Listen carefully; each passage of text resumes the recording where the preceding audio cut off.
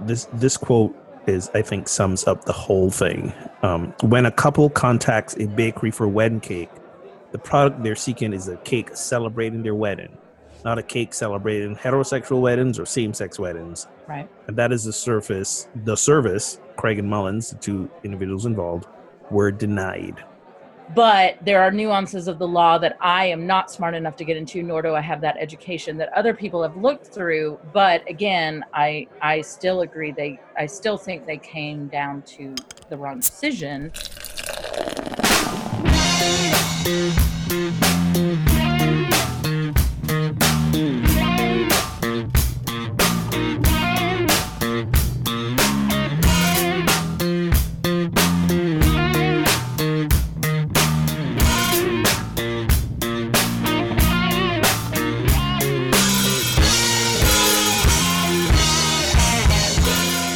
Welcome to episode 96 of Pub Theology Live, a weekly conversation on life and faith over a craft brewed pint, a fine wine, or whatever happens to be in your glass.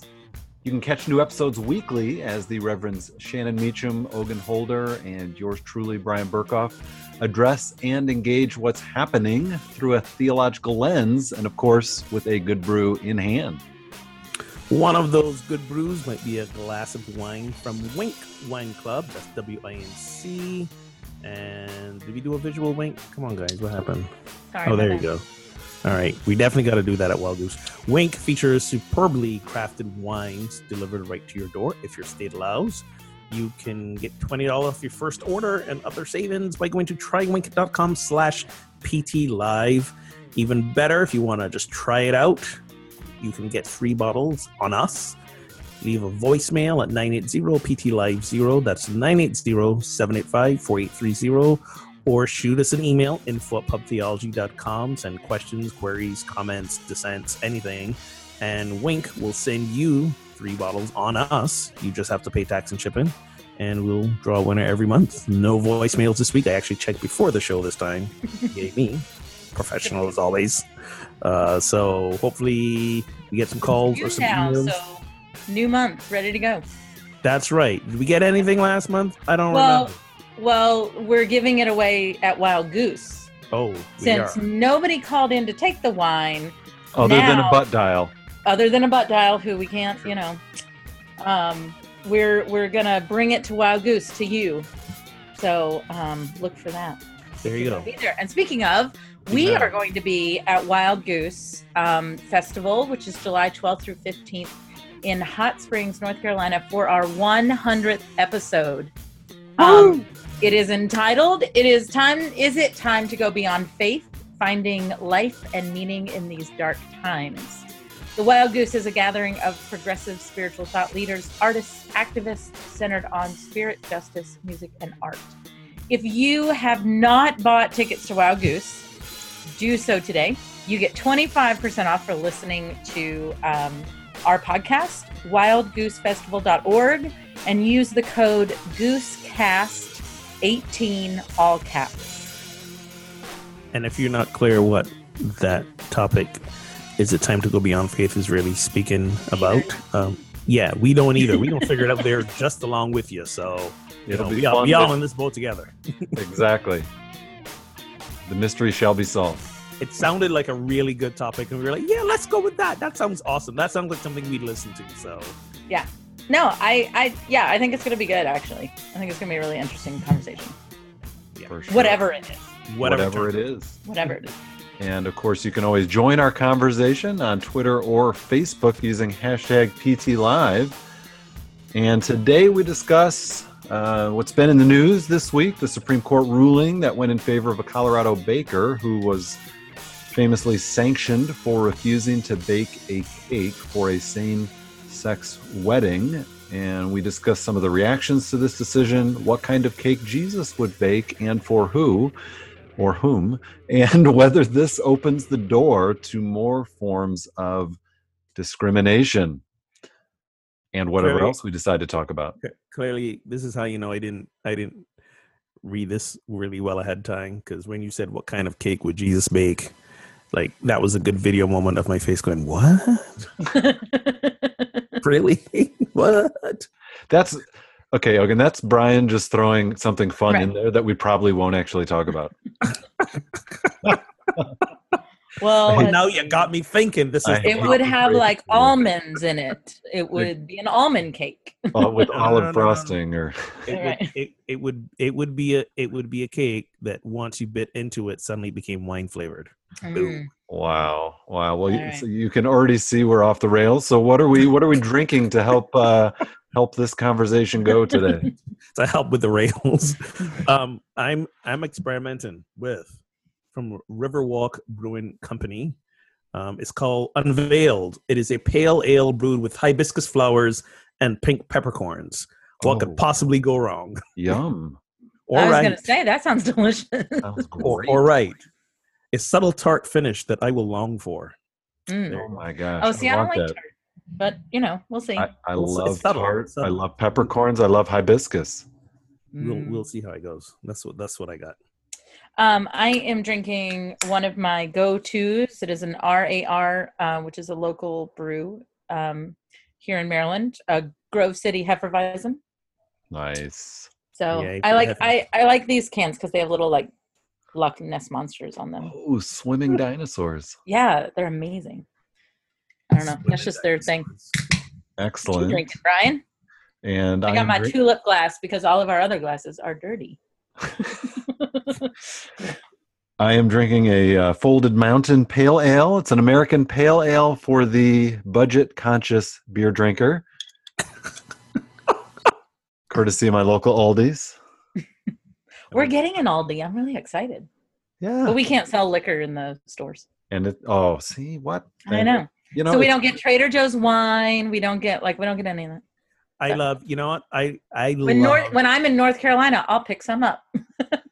there you go. I love the genius, whoever the genius was that revamped Aldi's. Because remember back in the day, Aldi's, I don't know if you all knew this, Aldi's was like the budget of budget grocery stores. Like it was like all the cheap, right. off-brand food stuff. Yep. You found at Aldi's, and now like aren't they all like all organic or all? Now it's like hipster, natural flavors. no Exactly. artificial, Aren't they blah, blah, owned? blah. Who are they owned by? They're owned by like Trader Joe's or something. They're owned by the brothers of The- Trader Joe's. Okay. It's the same Yeah. family, but different owners. Gotcha. So Yeah. kudos to them for that.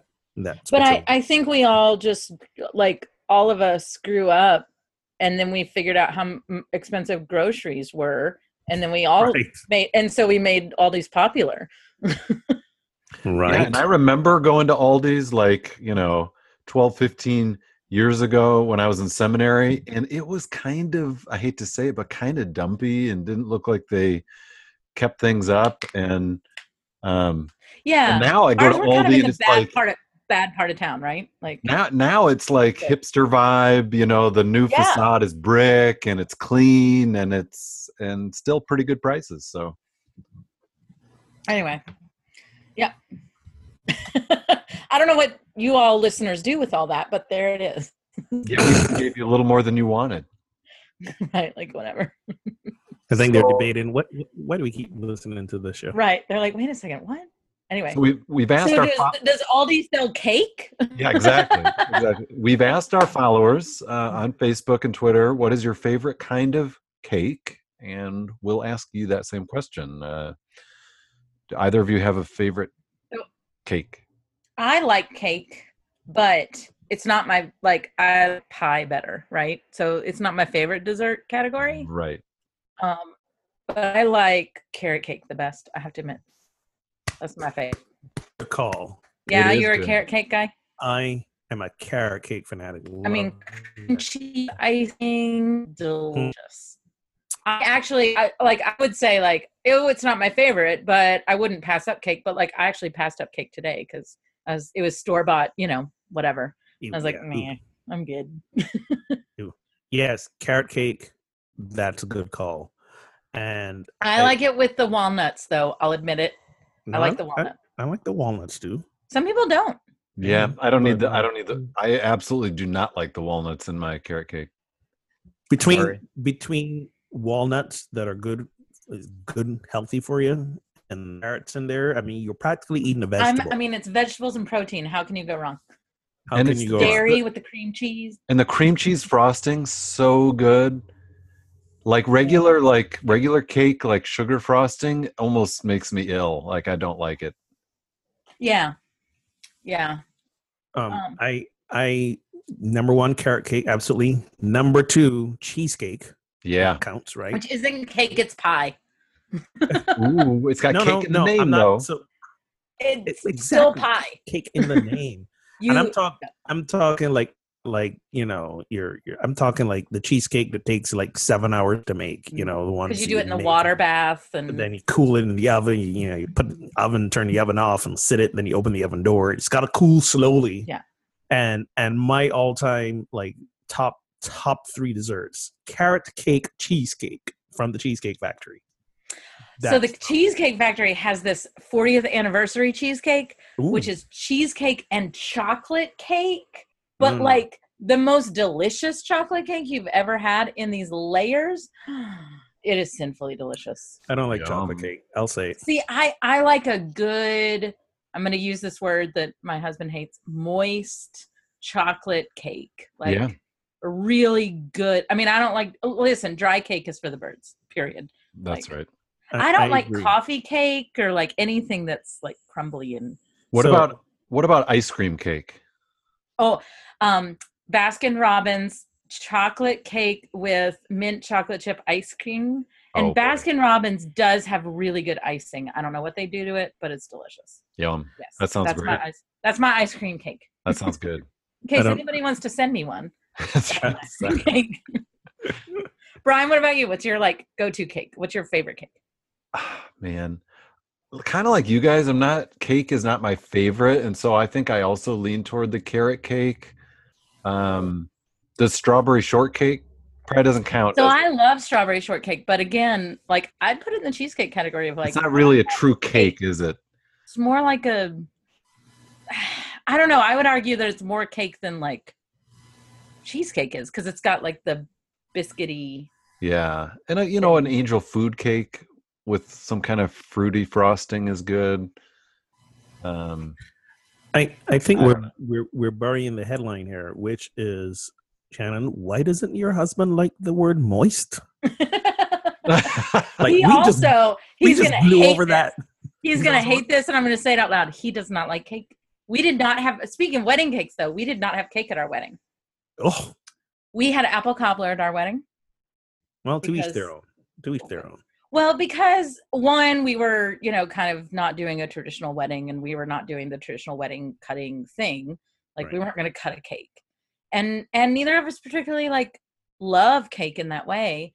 And so the restaurant that we had our wedding at did all seasonal ingredients, and so it was October, and apples were still in season, and there you go. We had apple cobbler. Sounds great.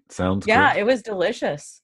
We're gonna talk about the moist thing after the show. That'll be in the post. A lot of people. That is not just him. Like a lot of people. A lot of people don't like it. It's a thing. It is a thing. Really? But why? It is a thing. We'll talk about this. The nails on the chalkboard word for them. They don't like it. That's right. So there's a couple of cakes from our Facebook friends. Janetta says her favorite is chocolate pudding cake. Do I know what that is? Yeah, but I bet that's just a really like the way that you make. So there are pudding cakes that you actually make. Did you almost just say moist and change your mind? I did. I saw it coming out. I know. It was here. Yes, I did. There are cakes that I'm a cooker and a cooker. I'm like a baker and I love to cook. But there are cakes that you put pudding mix into it to make it more moist. And that actually sounds pretty good. So Charles, his favorite on Facebook is the Black Forest cake. Do we know what that is? So the Black Forest cake is a chocolate cake with a cherry filling. Ooh, that sounds nice. Jesse likes spice cake. Yeah, spice cake's a lot like carrot cake, and is it? I hear spice cake, and I think meh. It's, ginger, a lot of ginger, molasses, Okay, that's sounding better. that kind of. I'll pretty much eat any cake with frosting on it, like good frosting. David says his favorite kind of cake is the kind I can have and eat too. Which I thought was hilarious. Nice. And Jennifer, friend of mine, says her favorite cake is those baked for gay weddings. So well done. Well done. And Bring us Jason back says to all that. of them. Yeah.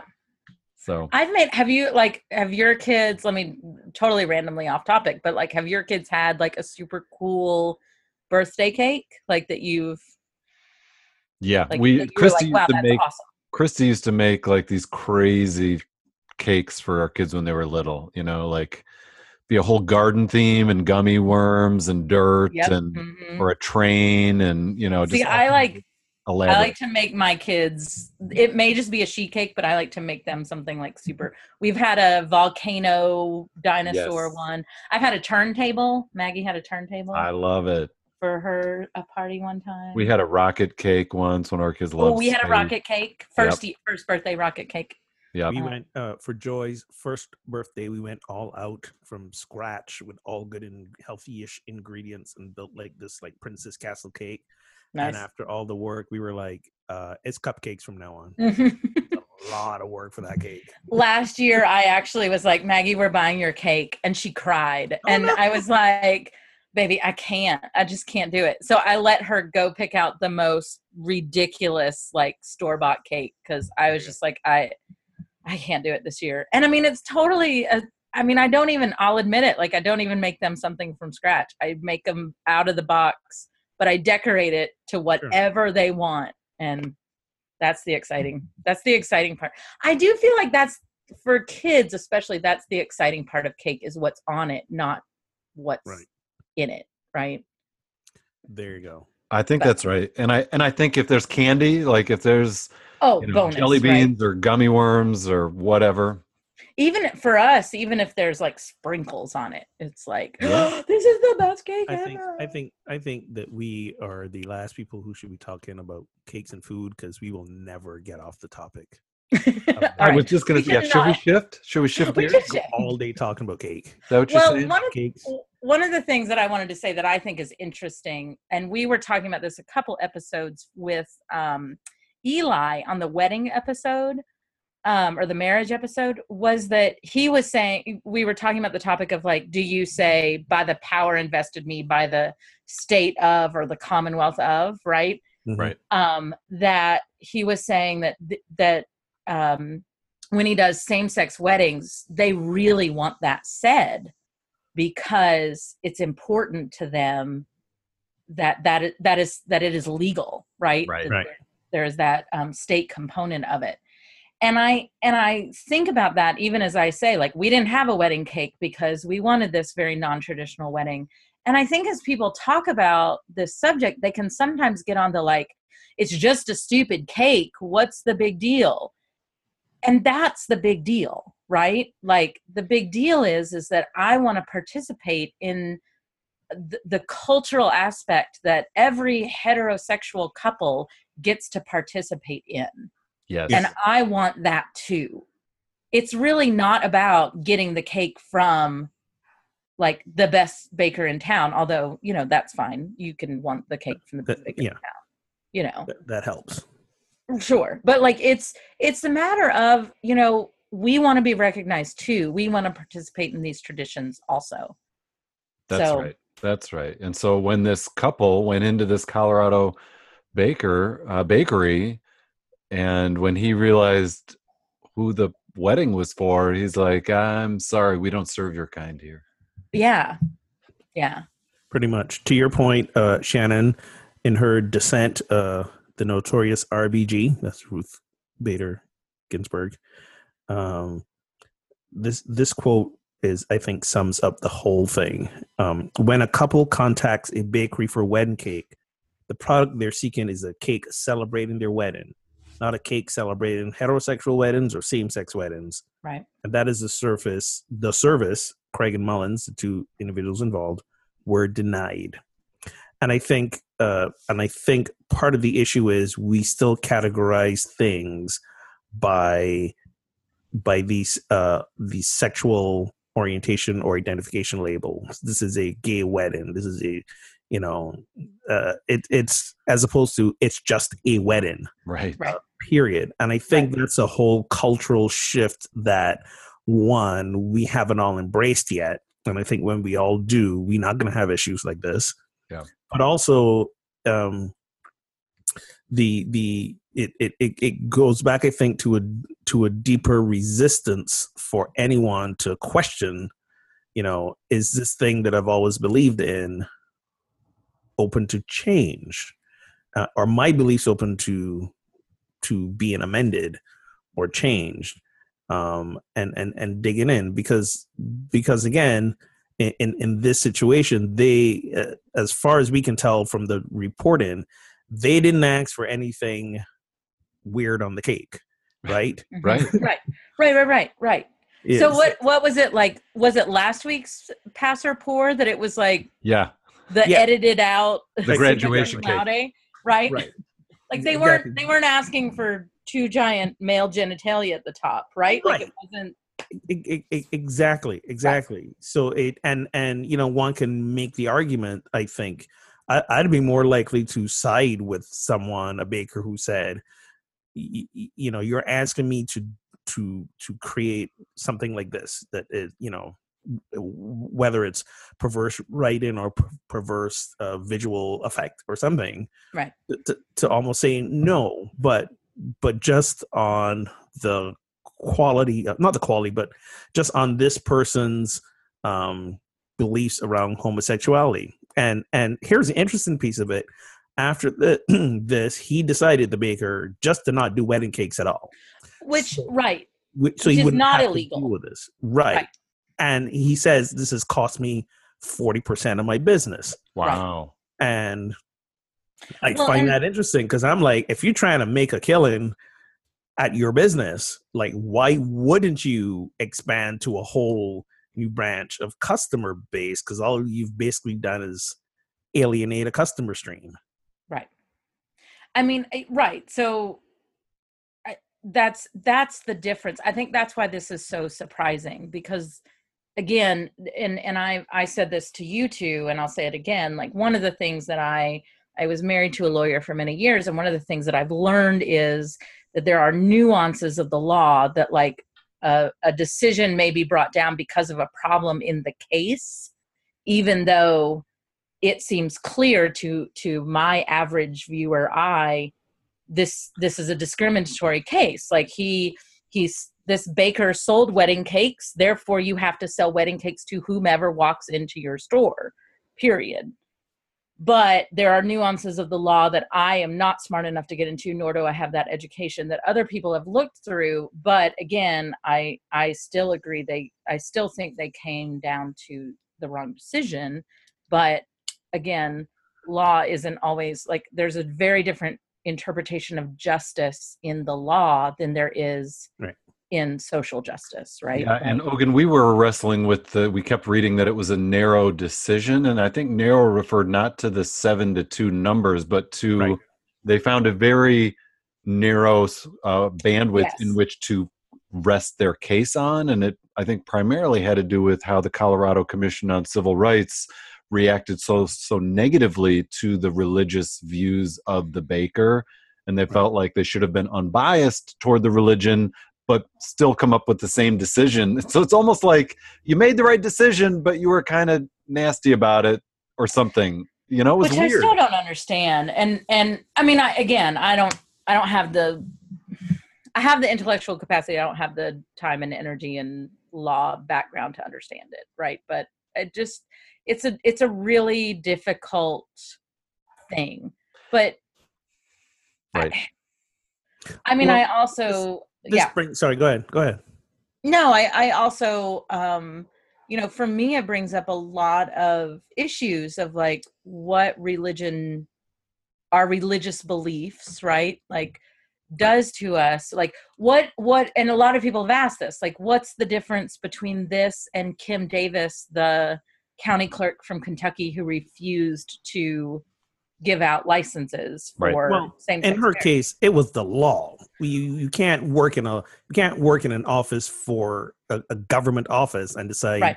you want to supersede the law. Yeah, That's but like, in the Colorado case, it's also the law. You cannot discriminate based on sexual orientation, gender, Agreed. religion, race, well, etc.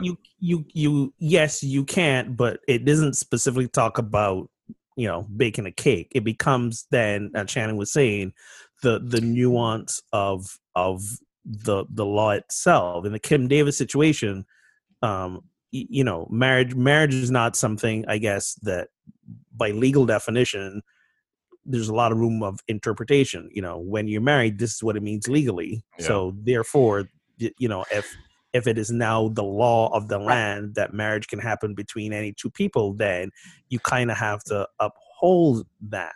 Well, and she was an officer of the law in the county clerk's office, right? Right. She was an officer of the law, right, and is sworn to uphold that law. And by refusing to administer these licenses, you are not upholding the law, even if you disagree with it, and you are not doing your job. It's a very, we get in. I think that case is more of the area of Catholic hospitals refusing to do life-saving surgeries because it would, quote unquote, be an abortion, even if it's a DNC or something like that, right? Because even though it's life-saving, our religion says this. Right. But the law says that you have to treat the patient in front of you and give them the best care. So that's more of the Kim Davis situation. For me, this is more of the where does you can't discriminate against sexual orientation, and you as a proprietor have the right to refuse service. Right. Like, that's which one of is there a law that supersedes the other? And if so, how, And this quote we have here from the Supreme Court on this decision says the laws and the Constitution can, in some instances, must protect gay persons and gay couples in the exercise of their civil rights, but religious and philosophical objections to gay marriage are protected views. So that's something I hold personally. And they say, in some instances, protected forms of expression. So there are cases in which your religious freedom allows you to express your religious or philosophical objection to gay marriage. The sticky part is when you're a business that does business to the public, can you discriminate and call that your religious freedom? And they're kind of landing right in the middle of yeah, but no. It's like, it's really murky. Right. Any private business can dictate the rules of its service to the customers. You go in restaurants and there's no shoes, no shirt, no service, and I know that one can say that's for health code reasons, and you could put that there. But if I'm a person who fanatically washes and cleans my feet, and I walk in with some open-toed sandals or flip-flops, how am I endangering anyone else? So I'll give that point there. But this is why I loved when you read the ruling deeper.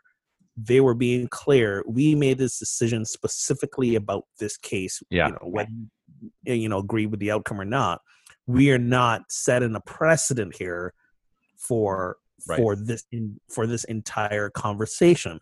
Now, of course, if you read conservative and ultra conservative websites, they're declaring this has been a victory for they're loving freedom, and yay for the Supremes, and yada yada yada yada. So, but they're not taking into, I guess, consideration.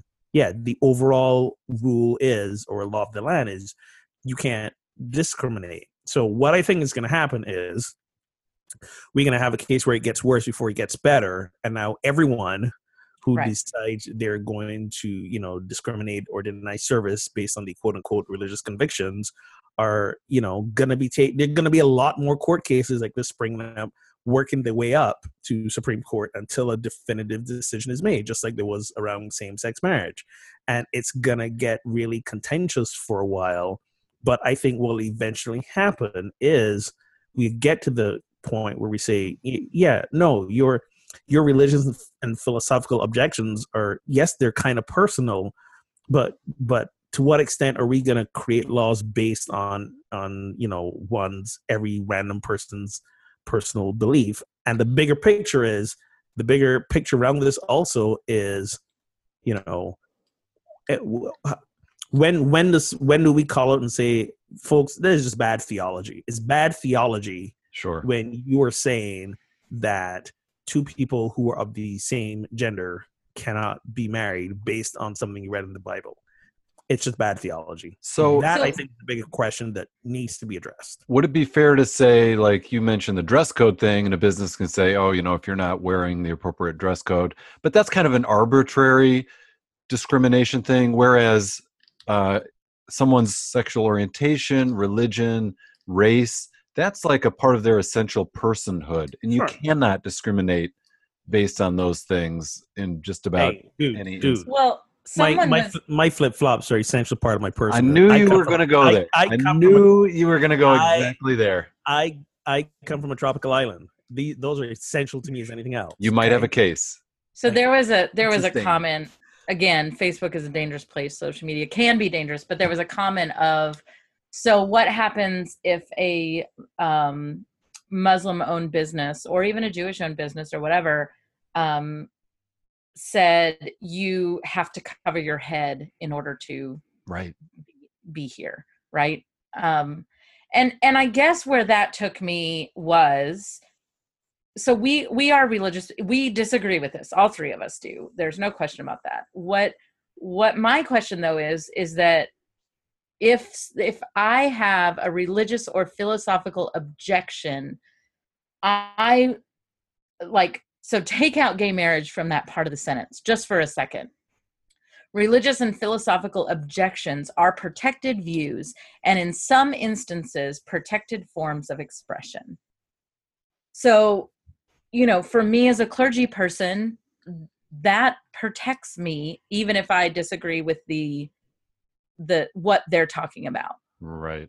And so what I always have to go, it's the same area of my brain that goes to of, why is this in the Bible? Like what point is any of this, right? Or why are they saying this out loud? And I was in an ethics class in seminary, and we were talking about this, and it was a very liberal class. It was a very liberal seminary. And it was before same-sex marriage was legal. And we were all like, yes, this is ridiculous. Just do it already, et cetera, et cetera. And our professor said, okay, well, would you do a polyamory wedding? Would you do a wedding for 3 people who were in love? Would you so he was trying to take us to the point of saying, where is your limit? Like, where is your space? And I was thinking about that too, because to play devil's advocate, if I was a baker and these 2 people came in to order wedding cake, and it was clear that they were white supremacists, am I going to make that cake? Yeah. Right. And short answer is no, I am not. Or maybe I will, but maybe put in some like really intense, strong laxatives in the cake mix. Why can't you be more inclusive, Ogun? So, well, or it goes back to your discussion of, is your business practice to sell your goods more important in your position, right? Your position in that moment, or are your religious beliefs more important to say that this is wrong? Yeah, and I think the bringing up other religious views is interesting. And someone at our group last night mentioned, if there's a Jewish baker and someone comes in and orders a cake with shrimp on it, and they only make things that are kosher and only allow kosher items in their kitchen, like they're just not going to do it, right? And they would have grounds to not do it, and we wouldn't really bat an eye probably. And again, the difference here is they're not doing it for some people and not others, right? It's so like we offer these cakes within this scope. Right. They're saying, oh, you're Protestant. I'll make you a shrimp cake. Right. But then a Jewish person walks in and they're like, I won't do that for you. Right. Because your religion teaches XYZ. Right. Right. Whatever. But you know what you're getting when you go into that bakery. Right. It is a kosher, again, like you're as a business, you're welcome to have practices, right? So Ogun, as a business person, you're welcome in your theoretical cake shop. you're welcome, which, by the way, should be the name of it. You are welcome to have the practice of, like, we do not serve hate groups here. We will not make your cake. Please go somewhere else. Right. But then you also can't say we serve all people, no matter what creed, because those two things aren't exclusive. Right. So where's the line then? And this is the other thing I was wondering. Where's the line when you cross that line between religious freedom and hateful expression? Like, where's that boundary? Because more and more it's becoming a very thin line. Right. Like, for this baker, his religious interpretation of what's in the Bible, his theology says that homosexuality is wrong. And I mean, again, we've talked about this in previous episodes. Anyone can make the argument for where we go with that from a theological standpoint. But then is it correct to say that holding that as a theological view equals hate speech or hate view towards people who are gay? And when do we cross that line is where I am with that. Right. And the answer I can come up with, the only answer I can come up with is, again, for me it's a size thing. So if it is okay, I hold the personal view that not I am saying, but this baker, he holds the personal religious view that being gay is against his belief. For me, when you have a belief that starts to discriminate against an entire group of people, and that group of people do not fall under a category as a group of people who, do hateful things themselves. So, for example, I gave the example of if I own a bakery and white supremacists come in, they clearly belong to a group that is seeking to express discrimination and hate on others. So I think that's crossed the line. Now, you can't say that, there's a moral, you can't say people who are gay are morally bankrupt. We got morally bankrupt gay people, straight people, queer people. And so for me, equating people who are gay with as saying there's an issue with them because they are gay is different, I think, than their group who do bad things. And so for me, I don't think one, again, it becomes a tricky nuance thing. And I think as much as I was initially shocked by the Supreme Court decision, the more I read into it, the more I could see how they arrived at their decision, almost reluctantly, it seems. Right. But they were clear to specify, again, this is just for this specific case. We're not trying to set a precedent here. Right. We're not getting rid of discrimination laws. Right. And when it comes to protecting the rights of people, again, how many of one's religious rights get to be protected if one's religion ends up in discriminating against another group of people? And I think there's a lot of factors that go into being, so when people become protected classes under the law, so that's what motivates hate crimes, right? So there are lots of factors that go into those things, and people who are in same-sex relationships are part of, that's a class of people that is looked at through a protected, from hate crime and things like that. Because there are people, I am certainly not one of them, but there are people that would consider the Black Lives Matter movement a hate group, right? They hate white people. They hate blah, blah, blah, blah, blah. And spreading of the, you commit crimes against, like, but again, you're talking about a protected class of people because of a sub-citizenship that we have in our institutional country. And it's again, we've lost this sense of nuance, which is, I mean, the law really is built on nuance. Like, it's almost like I can almost read that and feel like the Supremes are sitting there begging the other side to make their case better or something, right? Like they're Right. like give us a reason to say no here.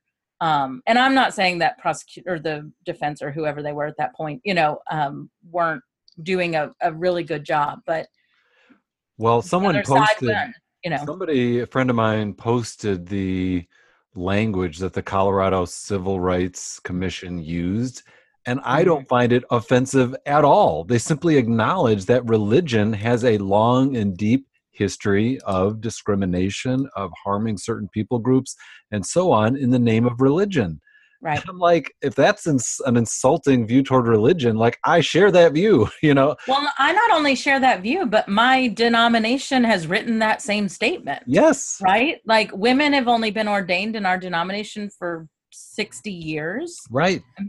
We've split how many times over slavery and women's issues and come back together, So what a sad byproduct of this decision is this, as we noted, this sort of celebration by more conservative Christians that, yay, we can discriminate against people we don't like. And they are, whether the law does it or not, they are certainly, with this administration, with this decision, they are going to keep ramping up and anteing up their discriminatory practices. And look what just came in the mail. So what just came in the mail, for those of you that are listening, is the Wink Wine Club wine that we are bringing to Wild Goose to give away just for you. Sweet. Derek just brought it down because it just arrived in the mail. Timely. Here we go. Very timely. So to get back to this theology argument, because I wanted to talk a little bit more about this in terms of bad theology.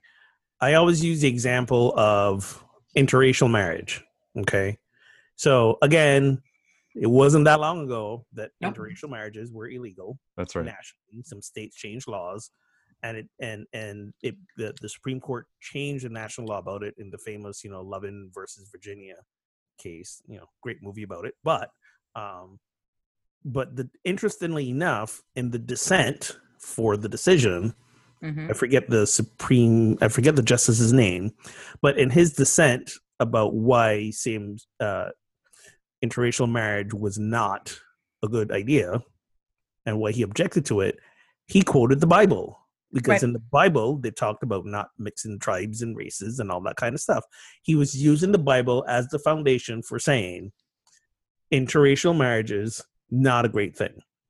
Okay, so, fast forward to now, I don't believe anywhere on the Christian spectrum of your belief, you're going to find someone who's going to say, we're going to object to a man and woman being married because they're of different races. So I can find those people for you. In general, you can always find somebody, but I mean, generally speaking, I don't know. But listen, even in the most evangelical of churches, because I've witnessed it, even most evangelical of churches, if it's a white man and an Asian woman, an Asian man and a black woman, people aren't gonna say you guys shouldn't get married because somewhere in the Bible is an obscure verse that talks about races not mixing. Okay, no one's gonna say that because at least as a man and a woman, and for some reason culturally in the more evangelical and more right side of the Christian church, that takes precedent. So for me, this is a case of where we are going to evolve to, and it's about being on the right side of history, but on the right side of history as it relates to understanding the Bible. So my issue is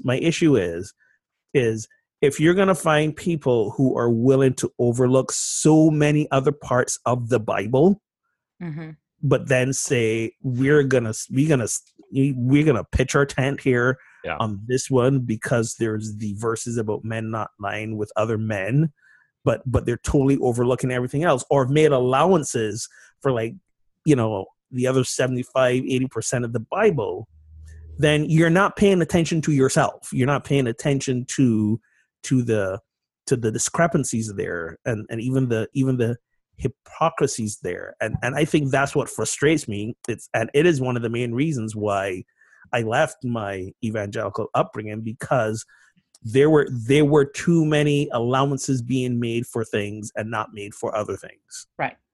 So in my lifetime of the Presbyterian Church USA, right? So I started going to a PCUSA church when I was in high school. In 1996, they put a rule into their constitution that said basically that like no premarital sex. If a minister or an elder has had premarital sex, they are not allowed to be ordained. And it was actually a rule against same-sex people because you couldn't be married, right? So they were trying to police that in this way. And from the moment it got put in, we tried to get it out. That's what she said. But anyway, the point is wow. The point is that this was, I was 16 at the time and living in Kentucky where purity cards are being passed around to be signed and et cetera, et cetera. And it didn't get taken out of the Constitution until a few years ago. And in fact, like it got taken out of the in our Constitution, our church Constitution, like 2 years ago around this time. Really? I'm sorry. What is a purity card? I need an explanation here. You basically sign in the pledge to. You a pledge to not have sex until you are married. Yep. It's a blank white card that's completely pure. Completely pure. So on your marriage night, do you get to burn that card in like a ceremony, or what happens? Oh, see, I still think you frame it because you're like, we made it. Isn't this great? Do you still have yours? No, I don't. I did sign one though.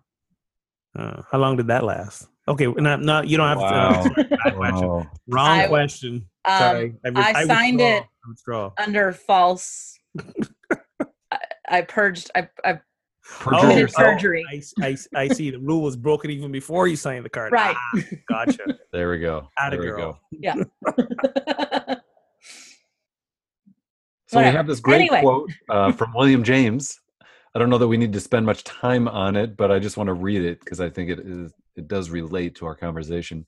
He says, "A great many people think they are thinking when they are merely rearranging their prejudices."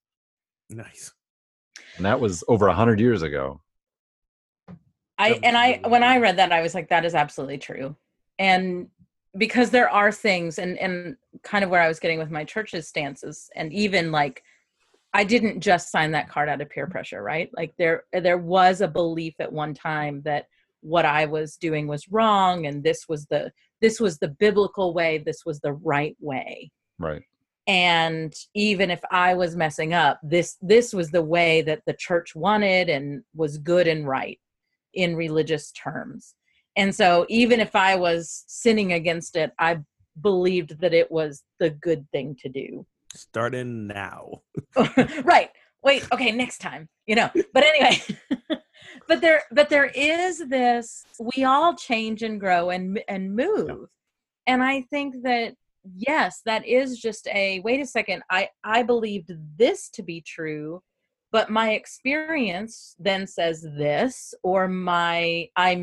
We always talk about relationship, like be in relationship with someone that you feel like not necessarily, you discriminate against, and it changes your view, et cetera, et cetera. Like we always talk about this in terms of relationship aspects. And that is a rearranging of what we thought, because our experience then tells us differently than, or I actually read the Bible and was like, oh, this isn't like Mary and Joseph lived together before they were married. Like what? Like this is, this is crap.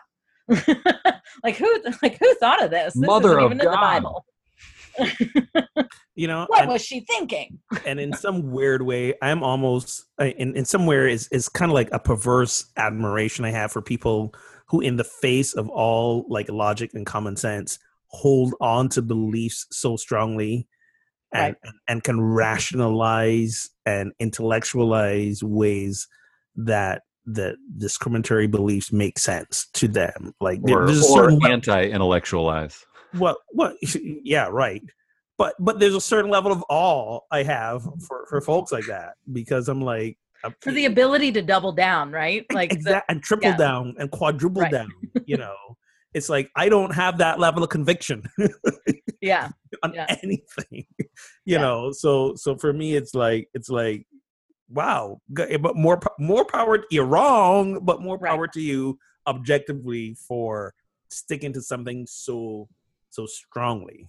Yeah, it's crazy. Yeah.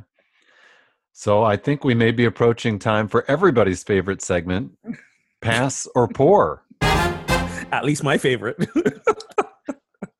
There's that. So speaking of held convictions that need to be changed, or have changed. Tell me if you want to pass and pour on this. The Miss America pageant ends the swimsuit competition.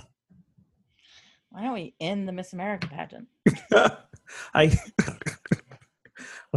Okay. I could pour. I could pass on that. We can pass on that. Yeah, let's pass on that. All right. All right, we'll pass on that. All right. Here's one I think that we've kind of talked about this in various times in the past, but it's been in the news recently, and God bless this guy for giving ministers a bad name. A televangelist asked followers to buy him a $54 million jet. I love this story. I love it. So we're pouring because she pour loves it out. Pour it out. So Jesse Duplantis. Just give me a piece of this guy, just for a minute, because it's been all the news. Jesse Duplantis uses regular This Week with Jesse broadcasts to claim that God told him to acquire the Falcon 7X private jet plane. He's the face of Jesse Duplantis Ministries. They've been in business for 40 years, and here's some fun catchphrases. He said, I'm just going to read the whole conversation that he had with God. Oh according boy! To him. Wow. He said he claimed God told him directly to get the plane. He said, in one of the greatest statements the Lord ever told me, he said, Jesse, you want to come up where I'm at? I don't know what that means. But even Jesse didn't. He says, what do you mean? And God said, before you ask, I'll answer. I want you to believe in me for a Falcon 7X. What? He said, okay, but first thing I think of is how am I going to pay for it? He said, Jesse, I didn't ask you to pay for it. I asked you to believe for it. Wow. So according to Mr. Duplantis, his current jet isn't enough because he can't get anywhere nonstop. He's got to make stops along the way to refuel. So he needs a more efficient way of spreading the gospel. And here's the catcher line, which I want you guys to respond to.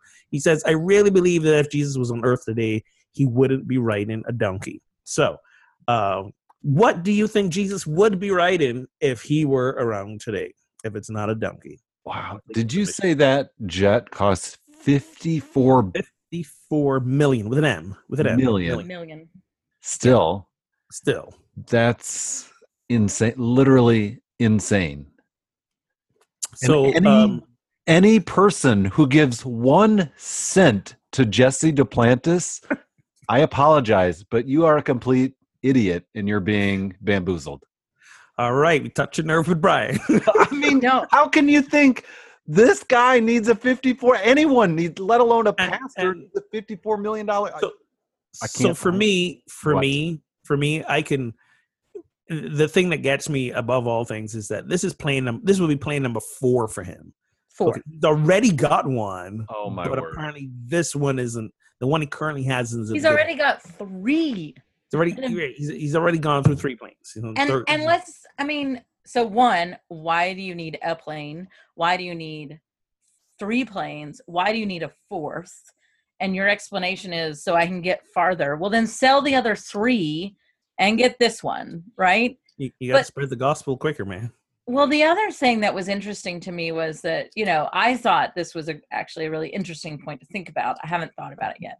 But somebody said on Facebook, let's be clear about why he needs to go around is because whatever people he's put out into the world, he doesn't trust to give the right gospel. Way to frame it. That's right? Great. He has to show up to give the right gospel. Wow. And that is dude,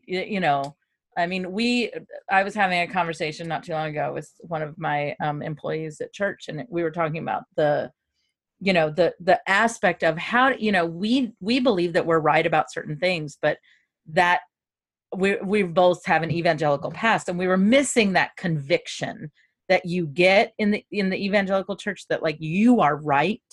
Right. Like you just feel that in your whole body, and everybody around you confirms that, and that's just such a great feeling, and blah blah blah. And how then you believe that not only you are right, but that is your truth is a universal truth, that everybody should have that experience and believe that that's true. And I look at this guy and I'm like, and I said to him, like, when I start to believe that way, that's when I know my ego has taken over and it is no longer the voice of God, right? Because, I hold the truth, blah, blah, blah. Yeah. And when I read this stuff, that is exactly what I think about. Like, you have to have a plane so that you can go places and show up and A, get paid, and B, you have to be the one, because your ego is so big, nobody else can do it for The Gospel of Narcissus. you. Thank you. Now, all right. Gosh. So We let me should play write devil's that advocate book. Let me play devil's advocate, because No, the devil does not need any more help, Ogun. So again, we got the Pope. Pope's got his own plane, and you're thinking, okay, Catholic Church, years and centuries of stealing people's money. But then let's look at Mother Teresa, who famously, somebody said to her, it costs a lot of money to keep her in poor places, because she wasn't flying coach. They were like chartering planes and stuff for her. So on face value, why is it wrong for this minister to have a private 4 planes? If you have to Because ask there's that only one of question, I him. can't help you. Because Really? there's only one of him. I really can't. And there's 4 right. planes. Let's Not move to on. mention, Oh wait, does God even have the words Falcon 7X in the divine vocabulary? Really? Right. Exactly. hey, I did God is all knowledge. So I'm going to say yes to that. If you believe but God you is never- saying those words, I got something else to sell you. You never answered the question. If Jesus was on Earth today, he wouldn't be riding a donkey. So what would he be riding? No, he wouldn't ride a donkey because that's very impractical. Would he be traveling coach? Would he be traveling first class? Would he not go So- anywhere and let people come to him? Like, Friends of mine actually call in an airplane the very last row next to the bathroom, the middle seat, they call that the Jesus seat. They're like, that's the Jesus seat. If Jesus were on a plane, that's where Jesus would sit. There you I have think it. if Jesus were, Take one for the team. I think Jesus would teleport. I think, I don't think he would fly it. He would just snap his fingers and appear. Because remember, when you read the Bible, he was in the crowds of people after he'd stirred up some trouble, and suddenly he disappeared from their midst. Are you still taking that literally, Ogun? That doesn't sound like you. It I doesn't, think he right? teleported. I think Jesus had teleporting abilities. All right, moving on. I think last one. We got time for one more. I think this might be important. It's topical to not just the show, but to us individually. The headline is why it's so hard to recover after drinking as you get older. Oh man, I don't. Because wanna I'm know this. old. Um, Do I want to know the answer to Yeah, this do I question? want to know? You better pour because we're getting older. so now we have some science. Well, we all know it gets harder, but now we have some science to back it up. Okay. Because we've destroyed our livers. It's Like beyond- years no, of- no, actually it's beyond liver. So yes, liver is part of it. A recent study found that both the brain and the liver are more sensitive to toxicity of alcohol as you age. But it's also this thing, okay? Get ready for some big words that I can't pronounce correctly. So alcohol is neutralized in a 2-step process, okay? It's in the liver. It's converted to acetyl, I don't know, Something.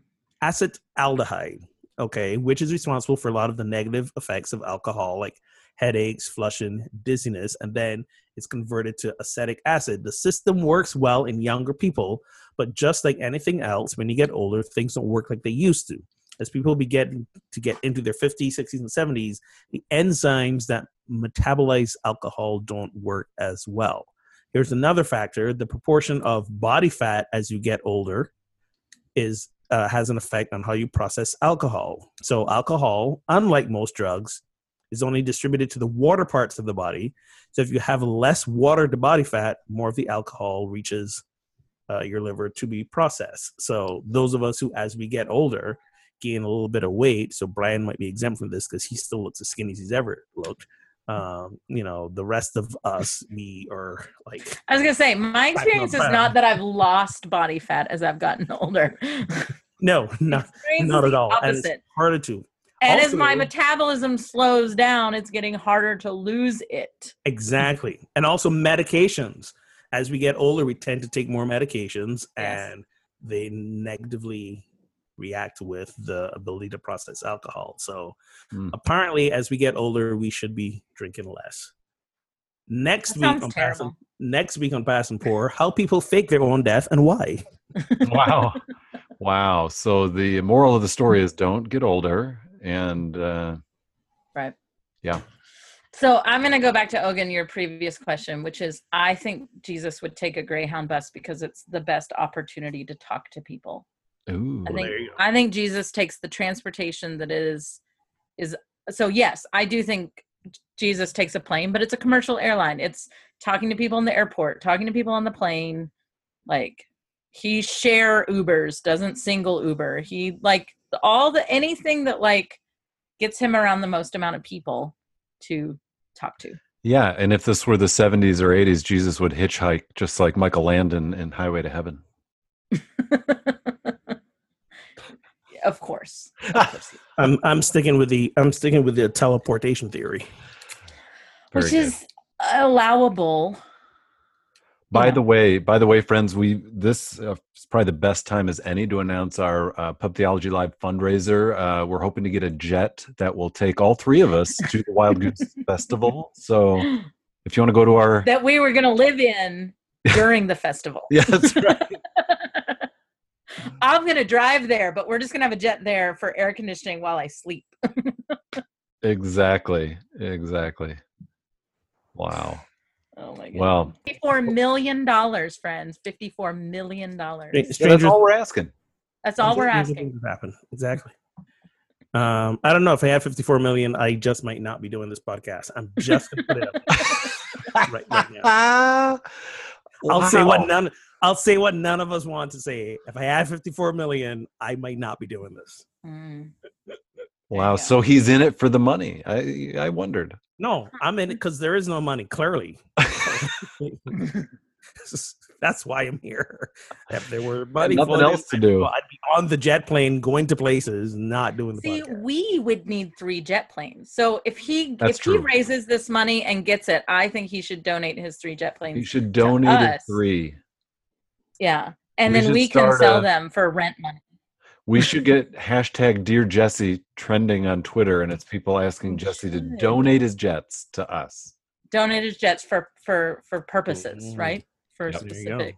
We would donate. Let's donate it to Doctors Without Borders, or let's donate it. And how could we do Pub Theology while traveling if we're driving? If we have a jet, we could drink while we're traveling. Exactly. See, it's much safer. Right. You don't come to Pub Theology. Pub Theology comes to you. There you go. There we go. There you go. New tagline. But only we can go because only we have the true knowledge. Well, we are the only people on the Pub Theology podcast, so that goes without saying. Oh, wow. We dissent. I dissent. Sustained. Man.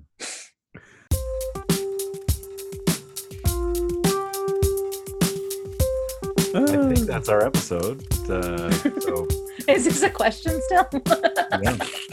Wow. So thank you, friends, for tuning in to Pub Theology Live. Or we're sorry you tuned in. Either way. Still listening. Well done. And of course, you can listen anytime on SoundCloud, Stitcher, Google Play Music, or iTunes. Please rate us over there because it's a celebration of the show when you give us stars. Let's just put it that way. Who needs a jet when you could rate us on iTunes? Make a large donation or simply rate us on iTunes. You decide. It's your choice. You can watch us on YouTube or on the New Thought channel. If you want to see a cool little video excerpt of our show, check out our Facebook page. We shared one there recently. And if you want to find a conversation group in your town, check out the official directory at pubtheology.com. And thank you again to our sponsor, Wink Wine Club. That's Wink with a C, who you'll find at trywink.com/PTLive. And until next time, friends, drink responsibly and keep those conversations and donations flowing.